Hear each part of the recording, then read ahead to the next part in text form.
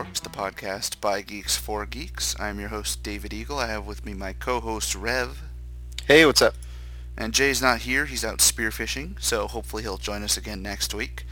If you're with PETA, sorry about that. Fish got to get speared. I didn't know that you spearfish at night. Like, I'm not even I don't joking. know, maybe you do, maybe you don't. Who can Maybe say? he's lying. It's ineffable. Maybe he just wants to play World of Warcraft without feeling guilty. That's probably true, but we all know from personal experience that that's impossible. Yes, that is true. And we Right. do know from personal experience that he does go fishing with his brother-in-law. And maybe sometimes there are spears involved. I would spearfish faster than I would fish with a line. Well, I mean, I think that episode of Bones discussed whether or not fishing was a sport. There you go. Is spearfishing a sport? I think anytime you get spears involved, it definitely elevates the level of adrenaline and physical involvement, that's for sure. So anyway, welcome to episode 19. This episode is going to feature a lot of coverage of CES 2010, and by a lot of, I mean really not that much. And that's why we're calling it the CES 2010 episode. Although, after this little conversation, I might have to call it the spearfishing episode. Anyway, first we want to talk about what we've been up to this week, and obviously that's what we always talk about first. So I'll go. I did see Sherlock Holmes. That was one of the things I did. I don't get to the movies very often, but I had the opportunity, so I went and saw it, and it was pretty fun actually. I don't know if you're planning to see it. You don't have to see it in the theaters, but if you have some movie passes from Christmas and you're in the mood, I would definitely recommend it. It's a good action movie in the vein of those kind of detective books from the 20s and 30s, but with Sherlock Holmes kind of put in there. Um, I'm sure you've all read detective novels from the 20s and 30s, and you know exactly what I'm talking about. But you'll understand. It's got a great soundtrack. A lot of fun. I've been listening to that at work recently on Rhapsody, and I enjoyed it. So check that out. I also played some video games. I played World of Warcraft and got some Ulduar hard modes, which if you play World of Warcraft, you know what that means, and if you don't care. But I'm trying really hard to get the Drake before it's a reward. I'm trying to get the Proto Drake before they take it out of the game, which will probably happen in the next patch. So shooting for that. And let's see, what else did I do? I mean, I'm still reading Perdido Street Station. I put it down today, and I said, largely to myself, that I think it's one of the best books I've ever read. So I'll definitely pass that on to you once I'm done with it, and hopefully you'll enjoy it. Not you, the podcast audience, but you, my co-host Rev. I would not pass on one book to like the dozens of people that listen to this podcast. That would be Have you ever received a book like that you know that you're like the 10th person that's received it? Not like a library book. I mean, library books, they have the special covers and stuff, yeah. but No, I haven't. I don't think so. oh, that's gross. Yeah, I think it It's is not gross. recommended. It seems kind of gross. So that was basically my week. I didn't do a lot. I was pretty busy, but I don't know. What about you, sir? What did you get done? Uh, I think I talked about Dragon Age a little bit in the last podcast, and I'd have to say I'm really, really enjoying it. I'm probably close to three-fourths of the way through. I'm not really sure how many hours I have, although I could check pretty easily because they have an online interface that essentially tracks your progress, does their own little BioWare achievements, and apparently you can put all your BioWare games after it, including Dragon Age, into your little thingy, and it tracks them all for you, so that's kind of cool. Is it called BioWare Live? I don't think so. I All right. think it's just called BioWare Community, and it's kind of social.bioware.com. That's cool. It's kind of cheesy, but it's cool that they're doing it. I mean, it's their own little Valve almost, Right, exactly. but it's neat. You can add your friends. It's really basic, but it's neat. I think it's also the only way you can buy the downloadable content, which I actually tried to go buy, and it wouldn't let me. I couldn't For- figure out you where to you tried find. to buy it from that site from social.bioware.com? Yeah, because in the game it has like a link to buy the DLC, or you go to. It's stupid. Isn't it There's really poorly implemented, by the way? Well, the not poorly implemented, it's probably implemented in the best way to make money. But you finish like the first starting of the game, and then you do a little bit of questing. Like there's like two small chapters. Your opening chapter and the first chapter to the main plot. And as soon as you go, the first time that you're at your own little camp center, which is your little hub for everything, there's this guy there with a quest, just like any other normal quest, and you go talk to him, and he tells you about this awesome quest and everything, and it's all really, really interesting, and then you're like, okay, let's go. And then it's all premium content. And so you've gone through like six dialogue questions and You've established like a relationship with this yeah, guy. and they're all, okay, now you have to buy it. So I went to go buy it, and it's all, oh, you don't have enough points. So I clicked to buy points, and I was brought to the social site. I signed up, and I can't for the life of me find out where to buy points for my account. And I'm like pretty good at the internet, right? Right, So supposedly. so I don't know if I'll ever buy those. Anyways, so lots of bio for Dragon Age, and our guild went and took on the latest content in World of Warcraft, which was really fun. I have to say, we kind of were we kind of got hung up on a few things. We had some issues with people's internet, Ugh, that was and so annoying. I don't mind yeah, dying, and I try to mean that. I really don't. But when I just can't connect, and it's taking hours of people's time. yeah, exactly. Well, we I guess did the hard part and didn't really get the chance to finish the easier parts, I guess, with the new content. Either Yeah, way, it felt really good to two-shot something that people were having a really hard time with. it was very cool. Yeah, and I think a lot of it is a gear thing, but the choke points. Anyway, it was very satisfying. Definitely, I enjoyed it. So that's about it, I guess, with my geeky week. I kept it to, oh, actually, I fired up my PlayStation and The I three, did, the PS3. yes, the PS3. I didn't put in the game you bought me, Drake's Fortune. Did you put in a Blu-ray DVD?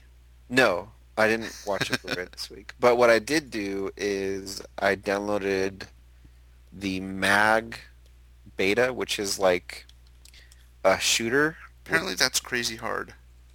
I don't know. I mean, maybe if you don't play Call of Duty 4.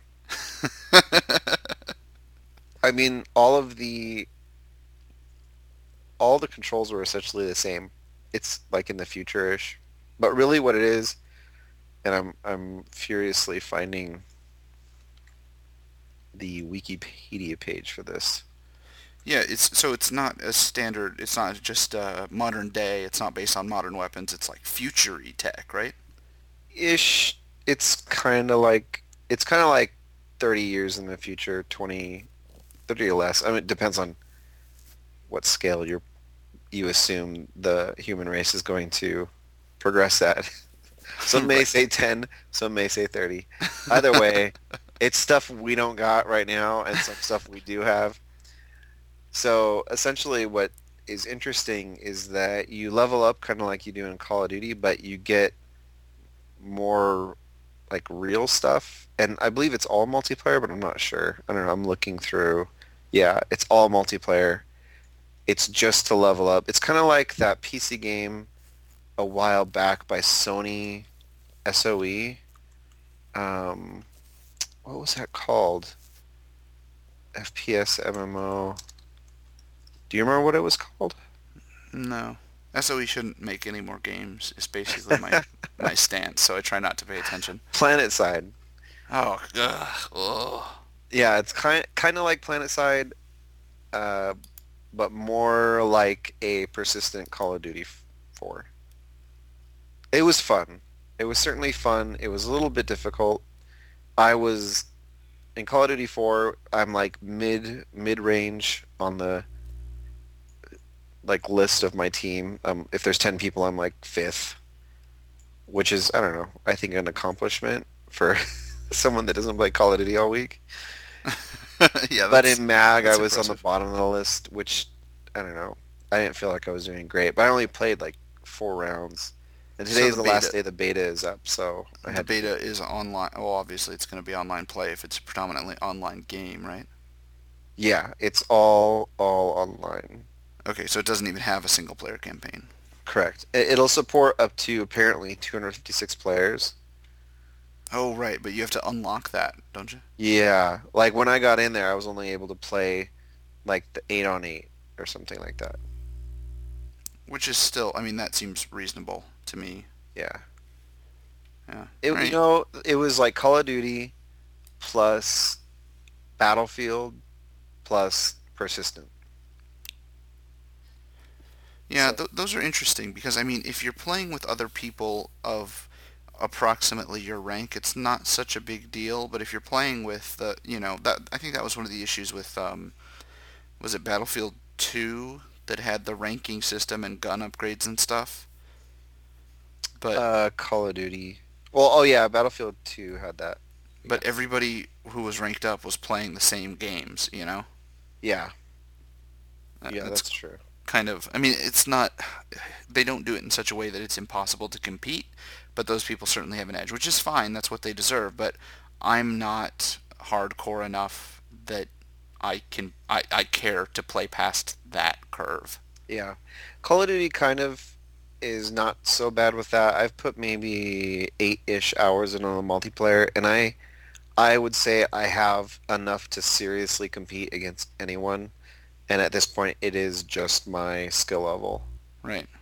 Because if Yeah. you focus on the gun that you know that you're good at, if you can figure out a gun you're good at and focus on that and then choose the upgrades you want, because you don't have to buy everything, you just pick up, well, I guess it depends on what you use. As you use stuff in Call of Duty, you get stuff. Anyways, So did you go sniper? I went a little bit sniper, but the snipers in that game were pretty good. Um, like I had a sniper battle against me and this other guy, and all I could see was maybe like, I mean, you've seen my television. Yeah. I could see maybe 8 pixels of him, Wow. and just he had a better whatever on View. me. Yeah, because I was on a roof and he was behind kind of a wall. But So he blew you up is what you're trying to say. yeah, they were pretty. Everyone was. It was tough, but it wasn't like game debilitating tough, like Just hard. any arcade comment. All right. Um, well, that sounds good. We should jump into the news so we can get through it all so we can talk about game releases. Yeah? Sounds good. So if we So, don't do it now, if we don't talk about game releases, people are going to be like, why did you talk about MAG for so long? no one cares about PlayStation. So, I have a funny, I'm going to pronounce this wrong, but there's this TV show called Human Target. Okay. That's not what I'm going to pronounce wrong. There's this TV show called Human Target that's about to come out, but for some reason, whenever I see it, I always think of Yunnan Target, which is a province in China.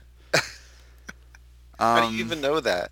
uh, I don't know, and I don't know why I only think of it in that context. Like normally, if I read the word human, I read the word human, but for some reason with this show, Yunnan.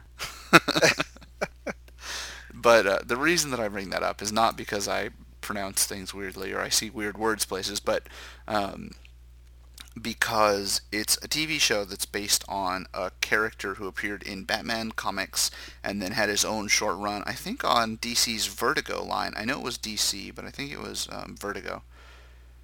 And it just looks like, when I first saw it, I was intrigued by the concept because he's a bodyguard, and I don't know, I've read a couple books by David Morelli. One of them is called The Fifth Profession, and it is all about um, it's all about a bodyguard, and I've always been kind of intrigued by by the idea of bodyguard, someone who puts their life on the line to protect people who pay them a lot of money. So the TV show kind of caught my attention, and then I found out when I was watching a preview for it that it's based on a comic book, which made a lot of the relationships in the TV show seem more interesting to me, and I'm kind of wondering because prior to that I was just like, okay, it's an action TV show, but then I found out it was based on a comic book, and suddenly I started to see all these little quirks between people, and I'm kind of wondering if that's because I'm an experienced comic book reader and I know what to expect from comic books. Because comic books focus a lot on personalities and the relationships between people, and like even between villains and heroes, but also between heroes and the heroes' friends and all that stuff. And I'm thinking maybe that's in um, CSI or whatever, and I'm just more intrigued when I know that it's based on the kind of standard formulas that I'm used to reading in comic books. So I don't know if it's just me or if that actually makes a stronger TV show. Either way, it starts January 17th. I'm going to give it a shot. If for no other reason than, I'm curious about how good it's going to be. And if it's successful, I can see more shows based on comic books coming to TV, just like more movies based on comic books are coming out after some successes. Then again, and here's the big caveat, it's coming out on Fox, which means if it's good, it's going to be on for one season and then they're going to cancel it. And if it's terrible, it'll run for 5 years. True story. Ugh. If I could wash my hands of one TV network, it would be Fox, because they do such really good things and then they abandon them and replace them with crap. Like the Sarah Connor Chronicles, which you actually turned me on to, was a great show, and I don't know why they canceled it. Is there any possible reason that people wouldn't like that? Well, it didn't exactly get the greatest ratings, But it was good. Like, you but it watched didn't it, get the right? worst. You watched it, right? Yeah, It it was was, good, right? especially the second season was significantly better than the first. It seemed to have a storyline that was getting really interesting. Yeah, especially the end of the second season with all the time travel that was just happening, like as the cliffhanger. Yeah. Dude, I was getting really into it. And then, okay, so maybe it's not Fox. Maybe stupid people need to watch good TV shows instead of watching Jersey Shore. I'm talking to you, Zach. I'm talking to you. Oh my gosh. Uh, Oh all my right, well, let's move on before I just go on an hour and a half long Fox tirade. tirade. There's this video game called Dark Void, which is getting a lot of attention because it gives a little nod to The Rocketeer, which is a fantastic film, one of Disney's best. And I'm not bringing it up because of that. I'm bringing it up because it looks amazing. I always like video games that have innovative little points, and this one has some extremely innovative gameplay mechanics with you're launching yourself into the air, you're flying around, and then you're landing and engaging in combat. I think it's cool, and one of the reviews I read was that taking off with a rocket pack, which is a big part of the game, is really, really difficult, but if you get it right, it's like the best feeling ever, and I think that's how it should be, because a rocket pack, as I know from personal experience, is really hard to control. So taking off is difficult, but when you nail it, man, it's got to feel good. So I'm excited about that. I don't know if it's going to be good or bad. Obviously, rely on Metacritic, whatever rating mechanism you use before you purchase a game. Check that out. Don't just go off of the fact that I think it looks cool, because I could be wrong. It's never happened before, but there's always a first. Did you want to talk about the next item of merit? Yeah, I just wanted to. I don't think I twittered it, so I wanted to at least podcast it. Everyone has heard of Twilight, I'm sure, and I know for a fact, just because of this, there are a decent number of parodies out there, whether they're videos on YouTube or actual published parodies. In this case, there's a parody called Nightlight, which just released, and it's by the Harvard Lampoon, and I don't know if that's good or bad, and I don't know if I'm a bad person for not knowing that. But either way, there's a couple excerpts that really won me over and actually made me want to possibly pick it up to probably not entirely read because I have so many other books that I want to read, or maybe skim through. But there are some excerpts that I would say I didn't read the book, but having seen the movie, and I know everyone who read the book and saw the movie told me the movie was significantly more angsty, and tying the angstiness of the movie, of the scenes that I remember, to this dialogue that they've written for Nightlight is quite exceptional, and That's magical. you should check it out. We'll put it in the show notes. Yeah, that kind of sparks a question for me, not related to this, but I developed this kind of habit like 4 or 5 years ago. I have a trunk book. Do you have a trunk book? I don't know what that means. Okay, so I think I invented it, but I'm not sure. This was before I had an iPhone, so your mileage may vary now. But I found a book that looked kind of interesting, but that like I wasn't super interested in, and it was the first one I did was called The Black Company, I believe, and it was about these guys. I don't know. It was critically acclaimed and pretty popular by Glenn Cook, I think, and I didn't love the writing style, but apparently it was one of those books that like sci-fi people and fantasy people were like, well, this is one of the ones that you have to read. You know, it's like one of the foundational books in the collection.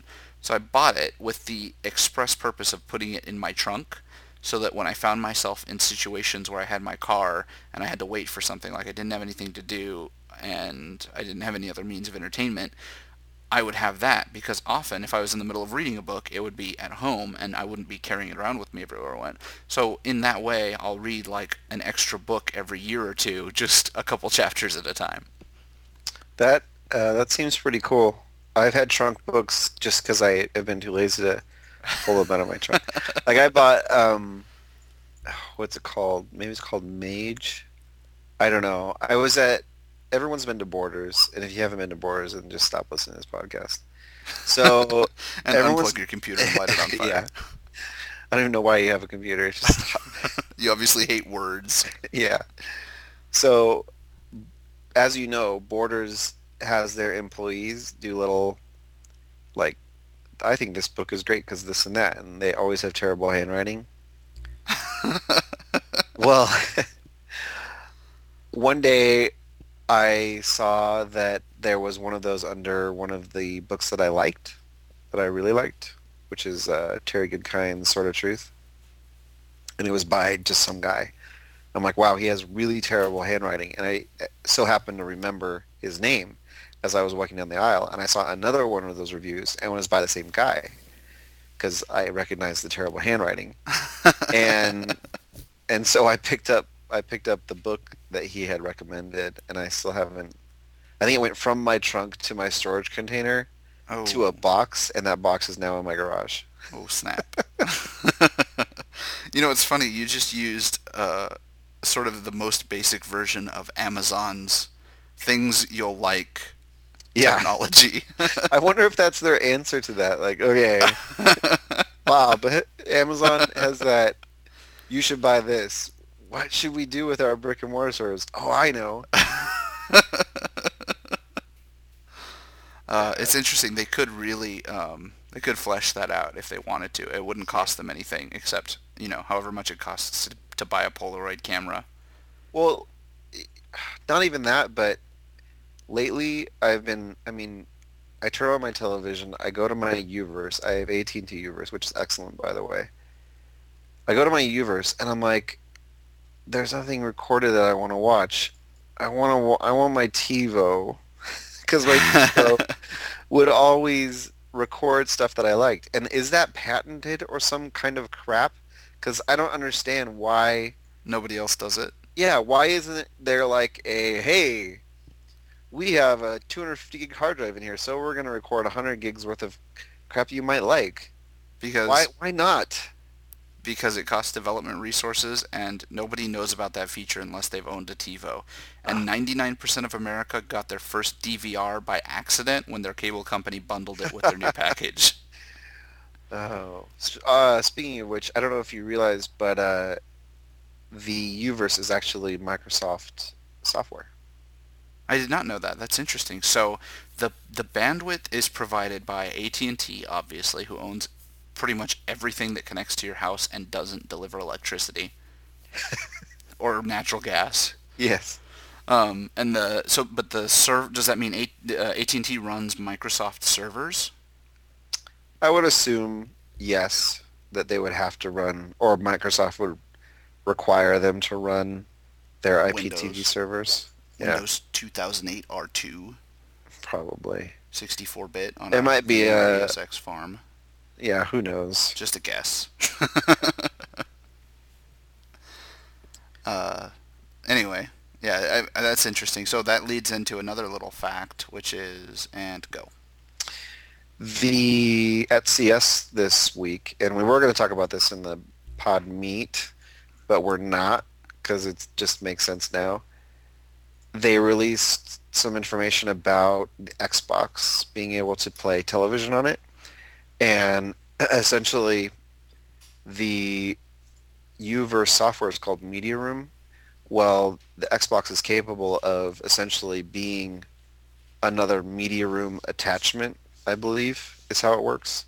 And so they're looking to roll that out so the Xbox owners this year, 2010, that are also Uverse subscribers will be able to use their Xbox as a set-top box. And not only that, but they'll because the Xbox will be the IPTV extender, your computers, which are Windows Media Centers, should be able to um, stream the television from the Xbox as well. That's actually pretty cool. But here's what's not cool about that.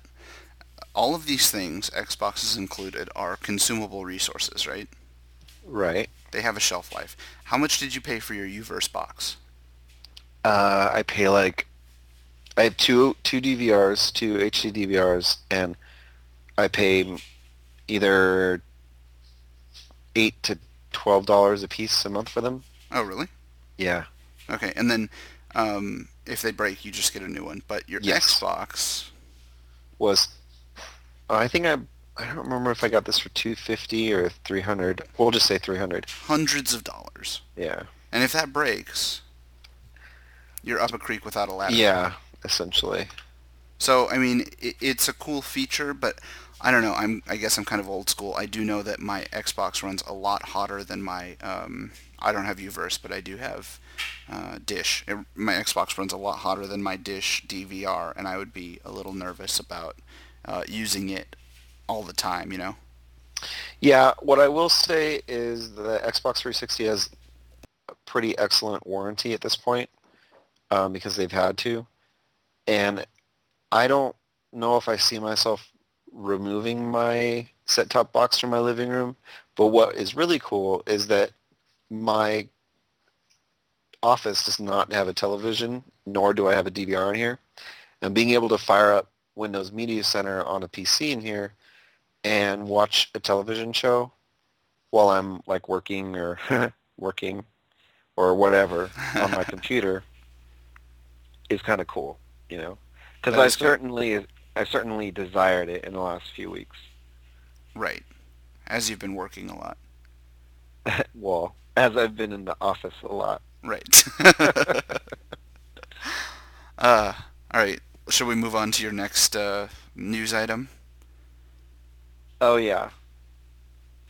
So I'm sure most of everybody knows what Left 4 Dead is, which is a up to four-player co-op.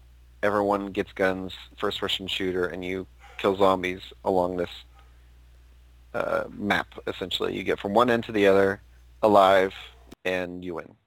Well, I'm sure most of everyone else also knows about this little thing called Nintendo that has been around for a great number of years since we were all little small children. Well, back in the day, those games, we now call them 8-bit.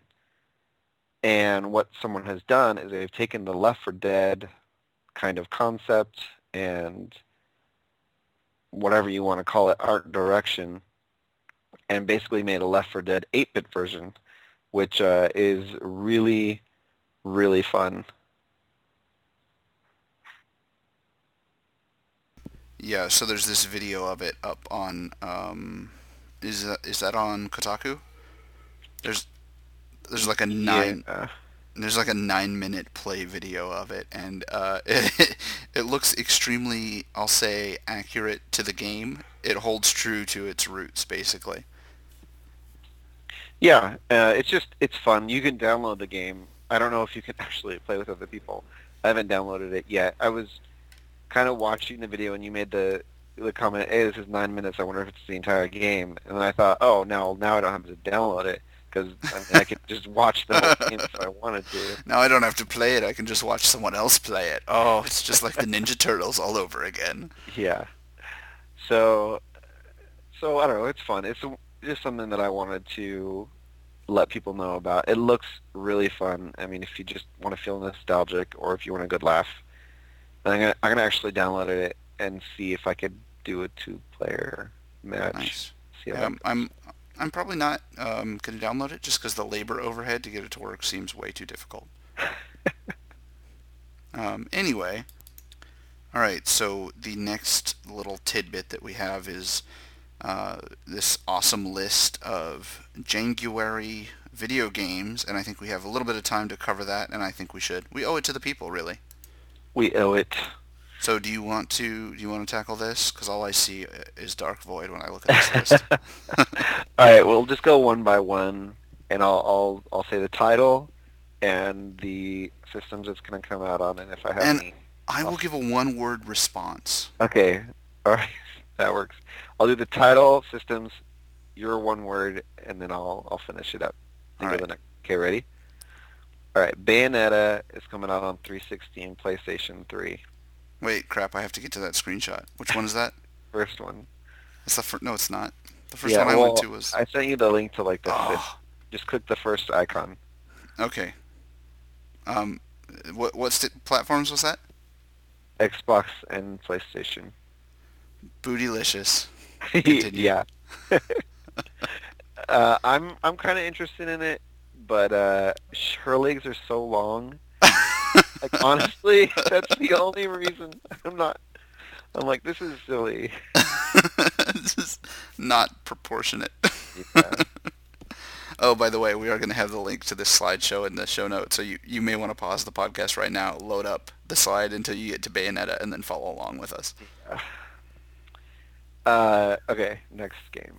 Darksiders, 360 and PlayStation 3. Apocalyptic? Kinda. Apocalyptic Link, Zelda. What's happening? Both of these games, by the way, Bayonetta and Darksiders, come out this week, which is the week of January 11th. Actually, wait. No, they came out last week, both of them. Oh, So sweet. they We are could out. be playing these right now instead of doing a bad podcast. Yeah. Next, Army of Two, the 40th Day, 360, PlayStation 3, and PSP. Fist Hopefully, bump. yeah. Hopefully with more veiled gay remarks. And more fist bumping. More boom.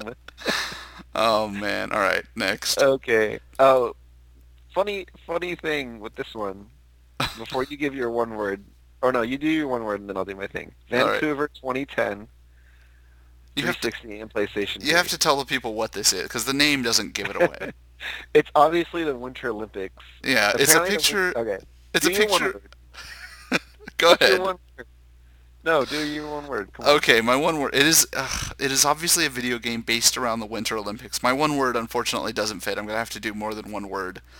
Okay. Here it comes. It's fine for people that like that sort of thing. Yeah. Okay, so my thing is that I didn't know that I didn't like I know that the Winter Olympics there's a cycle that it's on. But I didn't know we were having Winter Olympics this year. Even like obviously not in Vancouver. I found out about the Winter Olympics because of a video game announcement. And That's and the amazing. location on top of that. Oh man, they're Oh. starting like right now. I think they're starting today. Oh my That's not true. I don't know when they start, but it's soon. All right. Next. Torchlight PC, which The screenshot looks different from my game, I think, but I could be wrong. It's not as wide, that's for sure. So Torchlight apparently is going to get a retail, which, yay. Get Yeah. one word. Uh, isn't it retail? Oh, like in a box. It's digital only right now. Okay, here's my one word for. Okay, I need two separate things. My one word for Torchlight itself, the game, is delightful. My Okay. one word for the retail version of the game is unnecessary. Yeah. It's like they're going to release it on CD. Yeah. What? Why? But this is interesting. Let's pause for a minute here because this is interesting because it's kind of like when somebody gets big on YouTube and then they get a record label thing, you know? Yeah. We were at Target yesterday, and there's been this game on Steam called Zombies and Plants, or Plants and Zombies. Yeah, And Plants vs. Zombies. that has a retail release now, which is Oh, cool for them, you know? yeah. So, All right. yeah. Moving on. Dark Void for PlayStation and PS3. Zoom! Did the Rocketeer have a saying or something? I can't remember.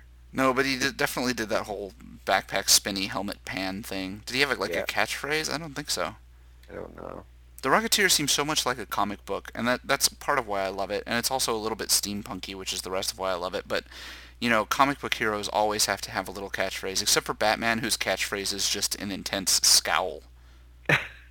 I am Batman. Constipation. That would be his catchphrase. All right, next is Silent Hill Shattered Memories for the PSP and PS2. I don't even know. I like Silent Hill. I like Silent Hill a lot, I like and I Silent Hill, think but this screenshot is terrible. apparently it's coming out on the Wii as well, but not this week. Well, Maybe next month. this screenshot is Or well, it's already. No, PSP and it came out. PS2, so I guess that's acceptable. Kind of. Yeah. My one-word review: bendy. Oh, this is a redo of the first one. All right. I never want to be attacked by zombies who can flex in that particular manner. No kidding. But All right, Shadow of Destiny on the PSP. I don't even know why this one's in here. What is Is this this? a manicure game? What is this about? It's got to be like some remake. Okay, Japanese. Moving on. Konami, whatever. They make video games. Oh, what? All right. Well, Okay, go. I'm gonna just skip this one. All right. Next, Hallucinogenic was my word for the one that we're skipping. 10, 10 borked points if you make a comment on which one we skipped. All right. Yes. Mag PS3, PlayStation 3. Is that it? Just PS3? Yeah, Crisp. crisp. Yeah, it is kind of a crisp. Yeah, You know, the incredibly. game looks that good, honestly. I mean, Um, it does it like in action, in yeah, motion. that was like in motion. I was able to see that big church from far away. Well, that's impressive. I'm impressed by that. Yes. Next. Mass Next. Effect 2, 360, PlayStation 3, and PC. Mm, I'm really looking forward to this, looks especially after amazing. playing Dragon Age. Yeah. It's like Dragon Age in space, right? Yeah, and more so. This will Oh, be a console game. Next. next. We don't know yet. We haven't made it to the website. So anyway. No More Heroes 2, Desperate Struggle. I never uh, played No More Heroes. Where's your one word? I don't have a word. I'm just annoyed. Look. Never mind. Look, All right. Japanese people, stop making video games about skiing with Star Wars swords. That's all I have to say. He's not skiing. Look at those handguards. Clearly there's some skiing involved. He's like an assassin. All right, Oh, next. he's Whatever. bad at it. All of the like Wii fanboys out there are just like frothing. There Like, aren't it's any. the best Wii game third party ever. All right. Blood Bowl. This doesn't even deserve a mention. Mm, Blood Bowl on PC and 360. Unless this game has some kind of awesome playability, there is no reason it should be on my screen right now. what this reminds me, well, it's coming out. What Yeah, this but reminds me of is, you remember Battle Chess? yeah, and there was this kind of game out when Battle Chess came out too. Okay, It was if like the this same were an thing. upgrade of Battle Chess, it would be perfect. I would be fine with that. I'm only okay with this in that it might actually get people to play real RTSs. Doubtful. What it might True. do is get what it might do is get frat boys to play it. And Oh only if my it god. manages to swing an M rating, which I'm really doubting is going to happen. Well, it's Final Fantasy Tactics football. Yeah. So, wasn't that a PSP game, by the way? Oh my gosh. Ugh. So He is my one word review is lame. lame. Okay, that's it. All right. So those are the games that are coming out in January. They may have already come out. Some of them look great. Some of them look kind of weak. I know I'm going to be at your house playing Dark Void. Wait, no, Dark Cool. Void was 360, right? Yeah, you can get that one. Sweet. So I have no reason to come to your house, Unless you want to play Bayonetta. which I really don't. Sheboygan. uh, Let me know how her I'm not buying that game. apparatus is situated, and maybe I'll come play it. So the last thing, I'm actually stupidly excited about this. I don't think I'm going to play it, but only because of the monthly subscription. So go. Lego Universe, which is the Lego MMO. I don't really know much about it. I honestly have not watched the videos for it yet. But what I have been hearing is that it looks pretty fun, and it'll definitely be fun for young teenagers or pre-teenager boys Or and girls. Hey or now. girls. Essentially, it's a creative MMO, which, I mean, I think is really cool. Kind of like, Yeah, and I think they hit the nail on the head because what we saw, what concerned me about like Lego Indiana Jones and Lego Batman, right? These were, was it Batman? Batman, Indiana Jones, Star Wars, yeah.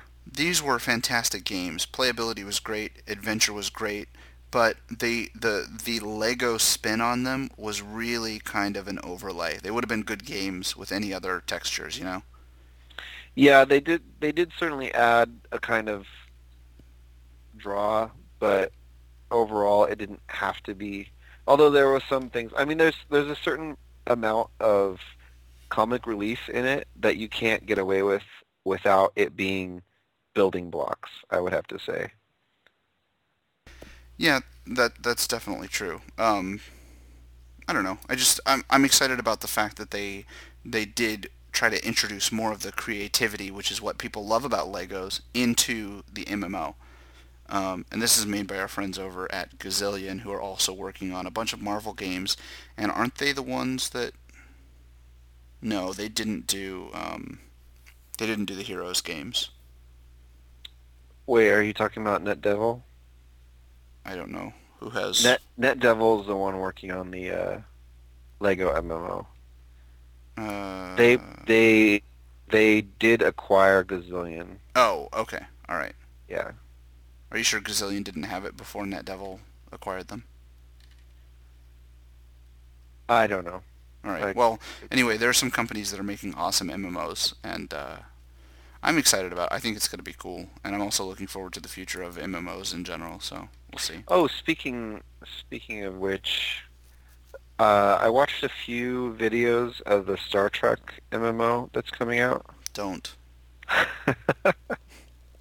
don't tease me. You can guess who sent them to me. I can. How is KevMat, by the way? No, close though. Who's the one that makes us buy all the MMOs that we don't really want to buy? Oh, how is your brother, by the way? Yeah, so he sent me a couple of videos, and it looks like a pretty solid game, to be honest. I don't know if it would ever overtake my WoW, even though it's not really parallel to WoW. No, but I think we agree that there's only space in our lives for one MMO at a time. Yeah, So, basically it's not you're not selling me the idea of a massively multiplayer game based on space or based on Star Trek or based on anything else. You're selling me a game that is better than WoW, and that's a tough sell. yeah, because you know, I honestly don't feel like I have enough space in my budget. I mean, I waste a lot of money, don't get me wrong, but when I look at my budget and I say, okay, I have an MMO and I pay for 2 subscriptions for WoW right now for Jennifer and I, and could I really say I'm going to add another MMO onto that? When I'm It's not not a really going to spend that time there. yeah, it's not necessarily a financial barrier as much as it's a psychological barrier, I think. Yeah, It's like I you see would. the statements on your credit card and you're like, "Ugh, $14 more, really?" Yeah, because I would like to play Star Trek Online, but not pay the monthly fee. Right. Because Yes, it sign looks us like up a for solid that. game. Whoever's making it, sign us up for that program and we'll give it a shot. Exactly. It, Um, so what was I going to say? I was going to say, oh, I just, I'm back to my old rant about how I have a hard time with MMOs in a sci-fi universe. yeah, and watching the gameplay videos, it wasn't like Eve completely. It was much more actiony. I mean, they want you to get in a game and shoot and kill stuff like you shoot and well, not like, but more like you shoot and kill stuff in a normal MMO like Right, World of Warcraft, where you have the chance to kill like 40 things in 40 minutes. right, right, right. You're All not right. sitting there, and it's much more. I mean, I think Eve Online really hurt it for a lot of future space games because there's just so much there. And every week I see a new thing that's like help get off the ground in Eve Online. Help understand Eve Online. And it's like, you guys would have way more subscribers if you just, took a lot of time and made the game a lot less complex for the early Yeah, adopters. I think Sorry. honestly though, I think they're kind of stuck because they have a relatively small subscriber base of people who are attracted to the game because of the learning curve. Yeah. And I think they feel like if they do anything to that, even if they only do it at the beginning, they're going to lose out on some of their feature set, which is what keeps their player base with them. Yeah, I guess you're right, but it doesn't make them any smarter business-wise. No, they could certainly, and that they're between a rock and a hard place because what they did was they created an excellent game. From all I've heard, I've only played it in beta years and years ago, but apparently they've created an excellent game. But now they're stuck. It's so good that they're stuck with the players that they have, and what they don't want to do, I think, is do exactly what SAOE did to Star Wars Galaxies, Right. which is Wow, the in crap out of trying to it. broaden the appeal, they did a terrible job, botched it, and ruined the game completely. Yep. So anyway, that's all based on the Lego MMO coming out shortly. So This uh, year, apparently, 2010. There's no date. I would get in the beta for that. So if you guys want to send me a beta disc, feel free. Oh, speaking of which, the Cataclysm Alpha is supposed to start pretty soon here. Although the one recently was false. The report of was false, but Right, but it is it's supposed still to. supposed to start pretty soon here. Yeah, I think we're gonna see. I think we're gonna see a fast alpha. I think that their internal testing does so much of that work before it gets to alpha stage, and they have gotten so good at it over the last 15 years that we're going to see just a month in alpha, and then we're going to go straight to closed beta, and that's going to last for about a month, and then they're going to do an open beta for about a week, and then we're going to see a release. Yeah, and that actually goes exactly with what I'm thinking, and kind of what happened with Lich King, because I remember my buddy was like, "Oh, our friends and family alpha is starting. I'll let you know if I can get you a key. I only have one for myself right now." And within a month, I received my Lich King beta invite, and we only got like maybe 2 months on that beta, and the game was essentially released. Yeah, so we're probably going to see one more content patch about 2 months from now, which will be patch 3.4, which is going to include all of the talent changes that they want to make and introduce a bunch of new systems. We may see the Path of the Titans thing start to get introduced. Yeah, Um, and then I think they're going to drop 4.0 on us, and that's pretty much going to be. And it. is Arthas in 3.3 or is he going to be another patch? I'm guessing 3.3, but I'm probably wrong. All right, I have no guess, so that's even worse. So I'm excited. I mean, that's going to be cool. They need to do it. That's the timing that they need to hit because once Icecrown is cleared out, I mean, I honestly think the state of readiness for Icecrown has nothing to do with why they haven't released the last batch of bosses. I think that they've gotten the player base used to gated releases like this, and they're using it to prolong the lifetime with the hardcore and medium hardcore players.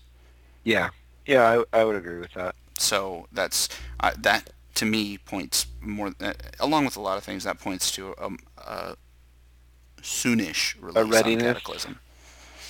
Yeah, so I don't know. We'll see what they do. But anyway, nobody wants to hear about WoW, which is why we don't Nope. talk about it. So moving on Me and to you and Jay. and maybe Zach, but probably not. Now, not before. No, not before. Congrats on 80, buddy. Yeah, Zach hit 80. Good job, sir. He did that in like what, a week and a half? Longer than that. He's had it since maybe just before Christmas. It was a Just when the record. class got out. It was a record. That's all I'm Yeah, saying. it was pretty quick. So, I just opened that first link that you put in, which I hadn't seen before, and I Oh. got a bad feeling in my tummy. All right, so what are we talking about? Well, I think we're talking about CES 2010 is what we're talking about. Yeah. And And and the there's a very lot first of thing you need to talk about it because I'm trying to understand it still. My eyes are like in revolt. aren't they? I don't know All what's right, so we happening. have a lot Oh, of cool that's the gadgets. back of it. I understand. What? It doesn't make it any better. I thought that was the front. Oh my Well, god. go Okay, ahead. okay. There's lots of cool things at CES this year, which is the Consumer Electronics Show, right? Yeah, and one of them is not this. One of them is not this, which is the Mad Catz Rat Premium Gaming Mice. Rat stands for something stupid, I'm sure. Absolutely. No question about it. Either way, the gaming mouse has, I don't know. I mean, it's got a decent amount of buttons. Like you count one, two, three, four, five, It six. looks like an aircraft. Look, it has valves in the It's back. got What? like essentially it's like the inner workings of a mouse that they made even more, and they added like turning knobs, and it's like the most disgusting looking mouse It's got to be for I've tight. ever They have seen. pretensioners back here. Like if they were going for like a Transformers look, they hit it and then they went beyond. You know? You know what that is in the back? That's an attitude adjuster for the handwell, so you can have it at different angles. I Wow. can't believe I just said that. I bet this. I'm harkening back to the days when we worked together for the same company, which shall remain nameless. Um, I bet this mouse has a gimbal in it. Probably. Wow. All So right. So moving along, the Mad Catz Premium Mouse is ugly. yeah, but maybe it's awesome. I mean, I'd love to use one. I just wouldn't want to look at it afterwards. It would be like that shameful thing where, Oh like, God. when you're not using it, you hide it under a cloth on your desk or something. All I have to say is I never want to hear you say, John, I adjusted my gimbal.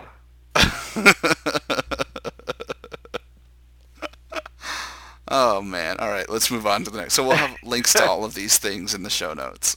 So please check them out. And when you get back to a computer, if you're out walking or whatever you're doing, check them out and prepare to be amazed. Amazed. I'll hit this next one up.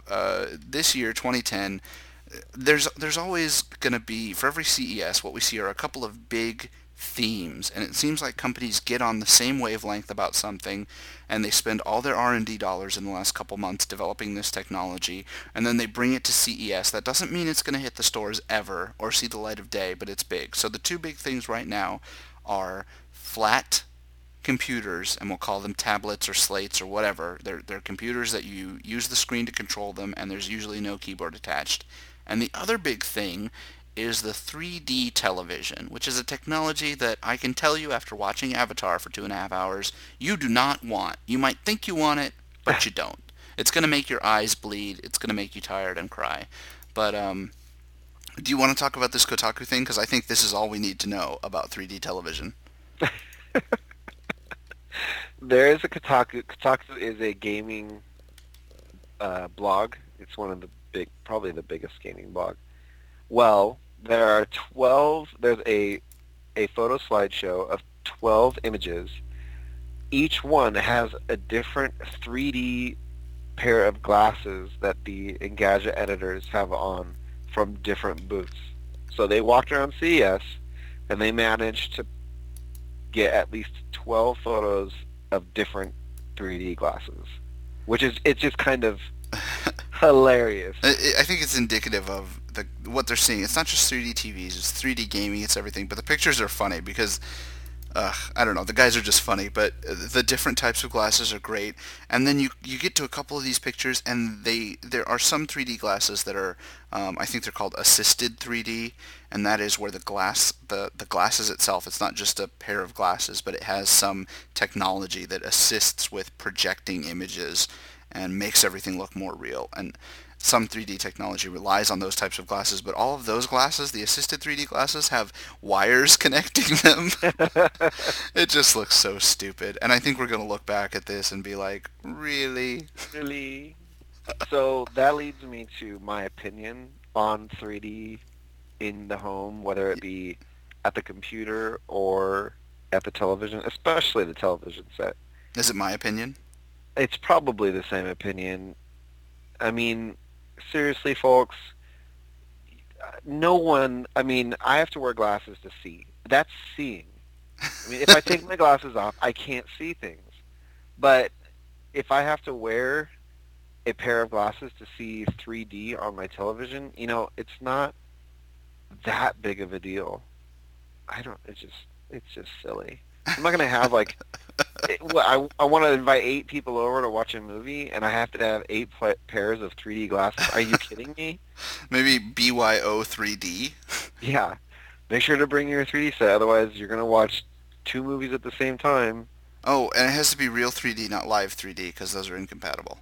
Apparently. I don't even know. I don't even care enough to know. I haven't even popped the Wikipedia article on how it works, because I don't care. What we don't want is a standards war for 3D, and then we all end up with 3 sets of 3D glasses that we can't use. Yeah. Ugh. I enjoyed Avatar 3D. I will enjoy other movies like Avatar in 3D. I will not buy 3D in my living room for the foreseeable future. Here's the cool thing. If you remember, I talked about Coraline a while ago and how I got the collector's edition, which was like an extra $2, and it came with the digital version, and it also came with a 3D version. Right. I have the same version. I haven't popped my glasses yet. So No, neither have I, and probably never will, but hey, if you want to, I'm just saying, if you want to include that option for us, cool.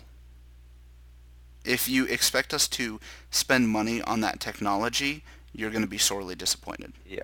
And by NPR had a little bit, they have their tech thing every Monday, and they were talking about CES. Or maybe it was later in the week, just about CES in general. And they were talking about the 3D glasses, and they were laughing about it, how it's kind of silly, this and that. And the kicker was the host said, well, tell me if there are any sets that don't require glasses. And the reporter went on to say, oh, yeah, there's one set by, I don't remember who. There's one set by so-and-so, but you have to sit at exactly the center of the television, otherwise you don't see it 3D. And Oh she's like, man. but that set probably will never make it to market. No kidding. Like I could see like rich people getting this one set and having their big old like media rooms converted to have just seats all the way down the center of the I just pictured a family of five, and the kids are squabbling over who gets to see the movie in 3D. yeah, and who gets to see like two movies at the Who same gets time. to watch two movies? Oh man. Oh, that's fantastic. Well, that's good stuff. My take on 3D is just kind of like I said, it's kind of an auxiliary thing. It's a little perk. It might be interesting sometimes. After watching Avatar, what I really took away from that is 3D is exhausting. And watching a 3D movie for that long, I don't know. I was ready for a nap. So maybe it's something you adjust to, but I wouldn't want all of my TV to be 3D. I really wouldn't. Um, Yeah, and they were talking about the broadcasts that apparently are going 3D, and ESPN, every game that they record themselves, it will be 3D, and then I guess there's going to be a dedicated channel with like three companies, Disney, so and so and so and so, going to make this all 3D all the time. And I'm like, and they were even talking about how we just got HD, and HD was impressive, but 3D is an annoyance, even though it is nicer.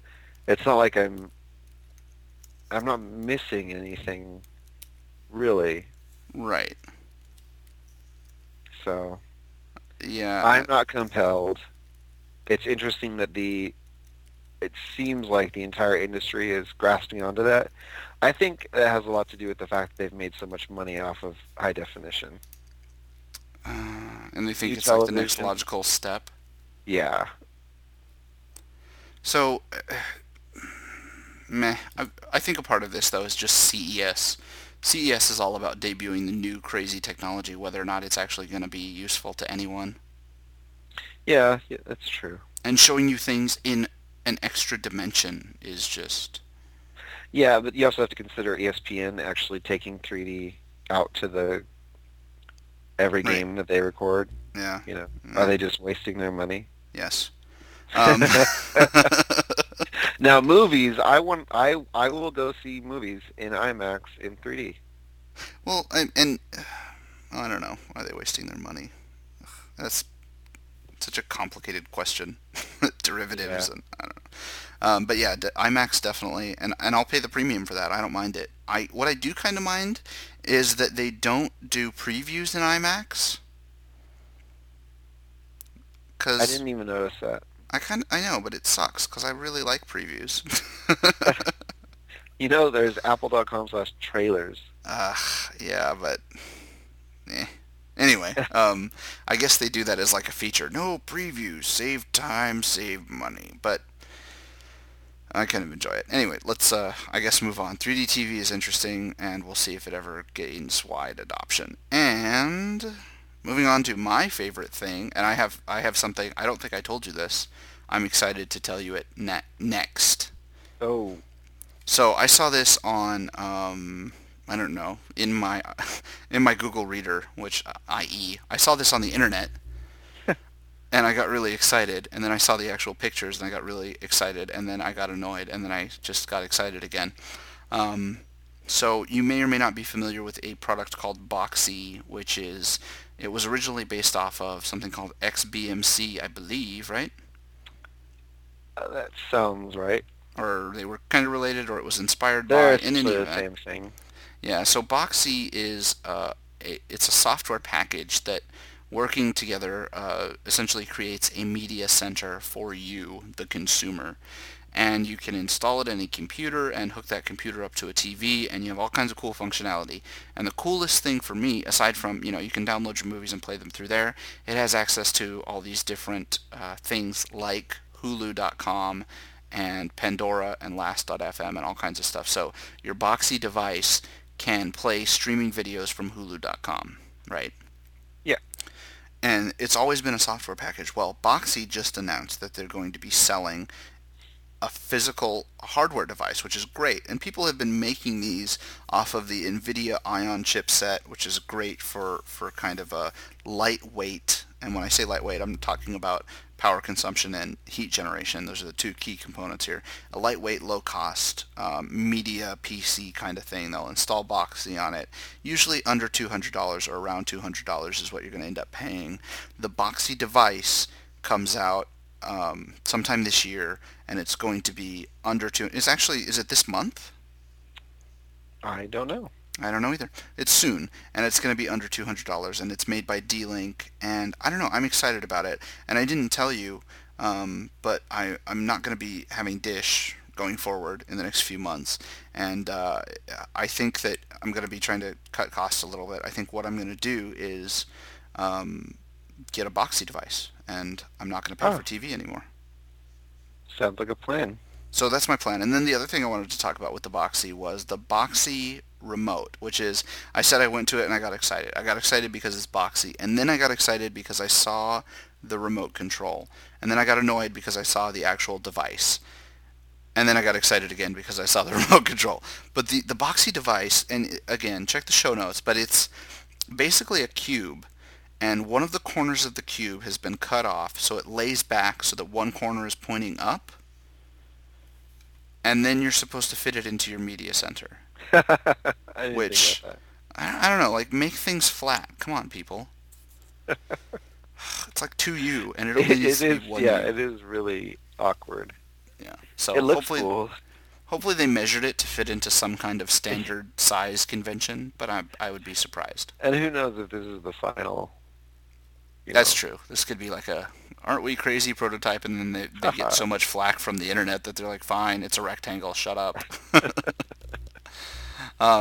Anyway, the remote control got me thinking about remote controls and got me thinking about how I interact with my TV, because on the surface of the remote control, in the very center, there are exactly, well, I guess you could say 5 buttons. So there are 2 buttons, and then below that there's kind of a, what is that, a D-pad? Is that what we call it?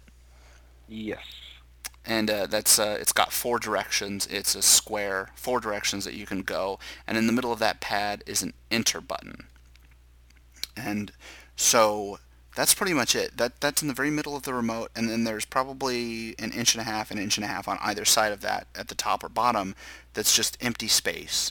And when you flip it over, the middle of the remote is occupied by a QWERTY keyboard, which is perfect because remember, you're using this device to get to websites that stream video, so you're going to want to punch in website addresses, and you're not going to want to select from a list of letters and do that. So I think that's absolutely genius. Using 2 sides of the remote and designing the remote so that your hands will rest comfortably while you're using either side and you won't accidentally press the wrong buttons is excellent UI, and it's exactly what I would expect from a company that has essentially developed the back end of a media center that is successful because of its front end. Boxee wouldn't be successful if its user interface weren't very good, and so this remote control reflects a company that understands user interface, which is great. But that got me thinking about the other remote controls that I have in my house, like my Dish remote control, which I'm looking around. I'm in the living room. I'm looking for it right now. I can't find it, but it's got probably 70 buttons. That might be a slight exaggeration. It might just be 65. It's absolutely ridiculous. I use maybe 15% of the buttons on that remote. There's no reason for it to have that many buttons, and it annoys me now when I see it. And I know that things like the Boxee remote can exist, and I was thinking about where that remote comes from, and I realized that it comes from television designers who have worked in electronics all their lives. And these are the guys who can read electrical whatever documents, schematics, and that's kind of this mindset of people who worked in electronics in the 70s has persisted because people making remotes just make remotes that way, and they never thought about it. And they all look terrible. And they're all impossible to figure out. There's no consistency. Imagine if you tried to create a PC product that was like that with that little consistency in the features. Yeah. So people's heads would explode. You've seen my television. Have you seen the remote for my television? No, but I have a feeling it's probably the same remote as mine. It looks pretty nice, I would say. It still has a ton of buttons, and I don't know if you saw, I will get you the link right now. I think Okay. Samsung's latest TV, my version, or my television, but the 9000 version, mine's the 6000 version. Yeah. it has a new remote, which looks like an elongated iPhone. Cool. And it is it's a LED display touch. Cool. Do we know if It's it's capacitive or resistant? I don't play Pokemon. Your iPhone is capacitive, and the touch screens that you have to push into are not capacitive. Oh, I'm assuming it's like the iPhone. Okay. So you know what's interesting? While you're looking for that link, I found out recently. I was browsing the interwebs, and I found out that the new Dish, if you have Dish Network, you may enjoy this. Their VIP 922 DVR box is going to come with a touchscreen remote. Oh, nice. Yeah. But here's the problem, and I mentioned this to you based on another article.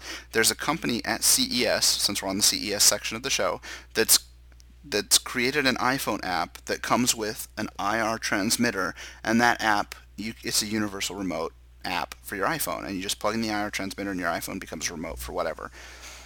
Here's the problem.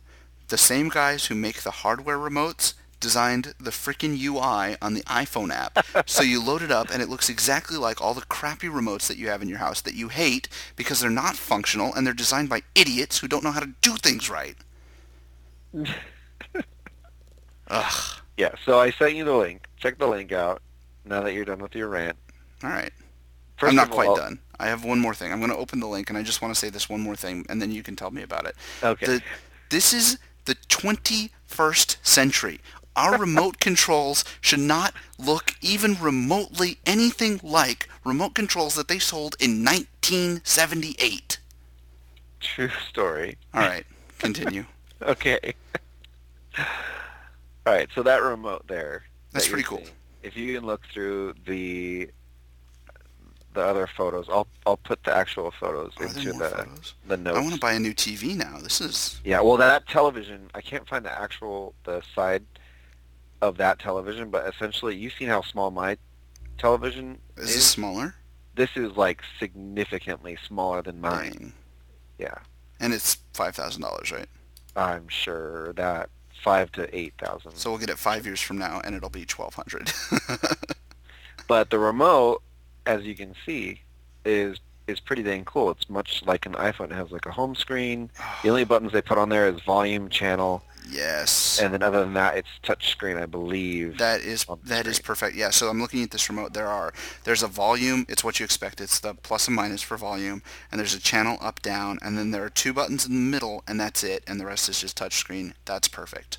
Yep, and a power button that's top left. That's it. That's all you need. Yep. And because everything else should be, even if, and here's my thing, even if you didn't want to invest in the touch screen, you can still do this exact thing with on-screen menus with a transparency layer, because with DVRs today, no one needs to make adjustments and miss out on their show, right? Yeah. Yep. And there's no other crap that you're going to be doing with this except, I guess, putting in numbers. So if you didn't have the touchscreen, you should have a number pad, and that's it, period.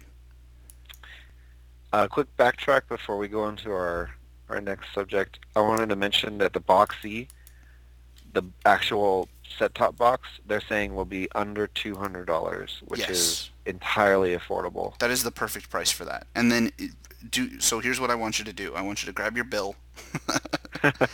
I want you to highlight the part of it that is that's cable, whatever that is. If you have a combined bill, if you're using UVerse or if you're using Time Warner for your cable and your internet or whatever, highlight the part of it that covers television, and I want you to divide 200 by that, and then just email me the number. I'm doing a poll. Email me the number and tell me how many months of cable it's going to cost you to pay this thing off.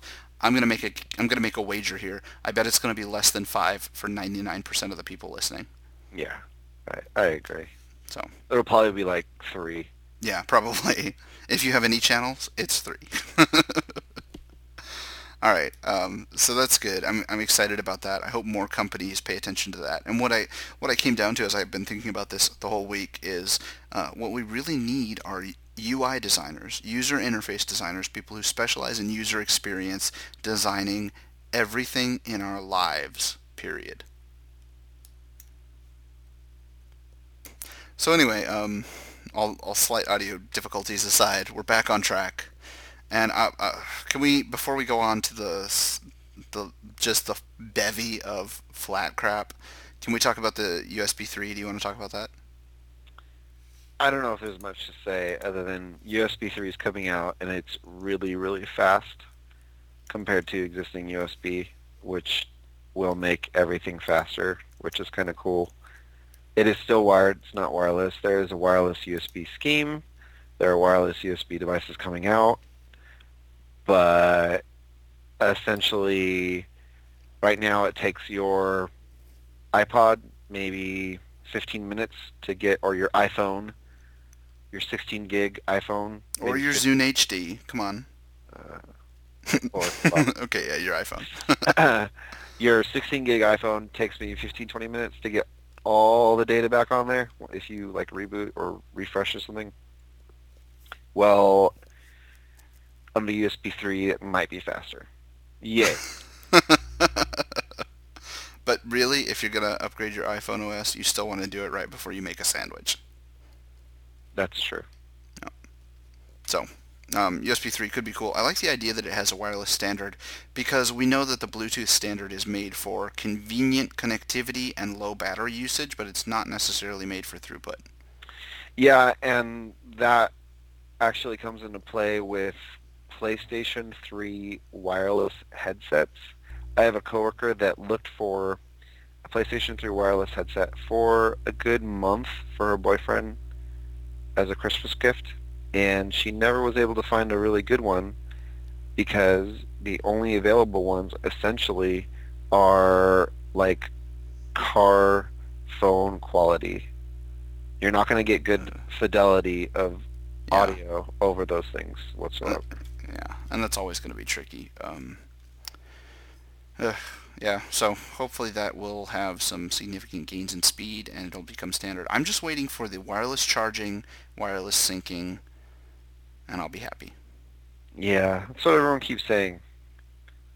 That I'll be happy when all that stuff comes out. How do they There, know?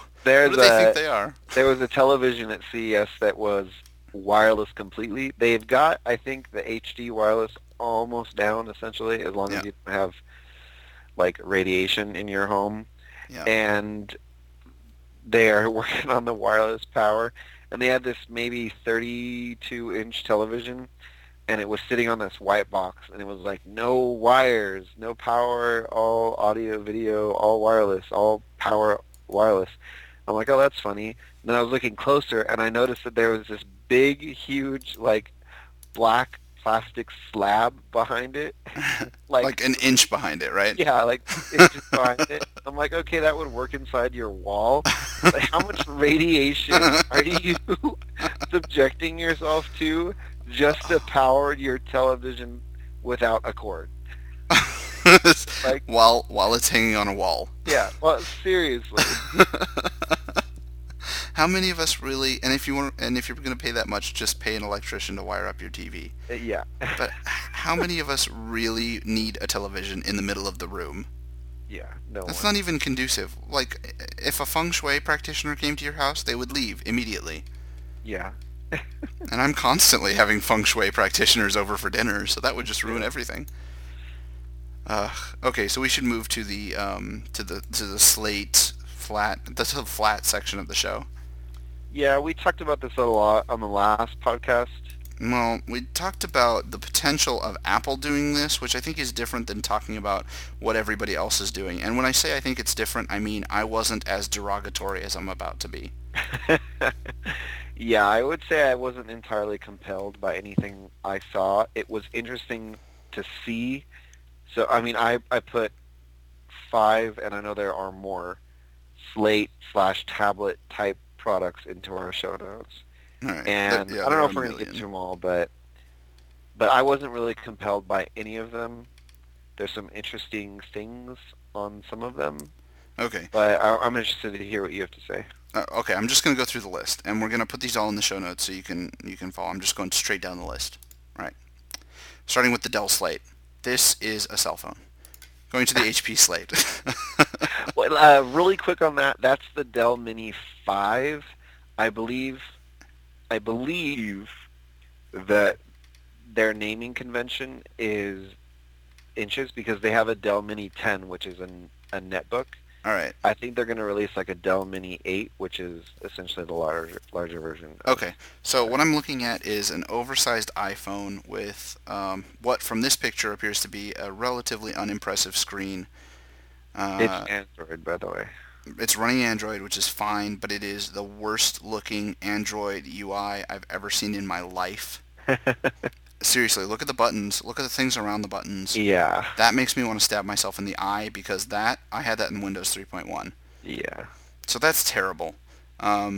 It's just, I mean, it looks exactly like an oversized iPhone, and it's stupid.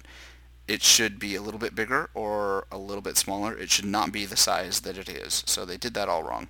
Um, I don't know. I'm not. I don't see any place for this device in my life. I already have an iPhone. That's what I would say to this.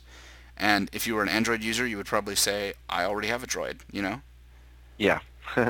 So we'll move on, and we'll talk about that more in a minute. But I don't think so. Moving on.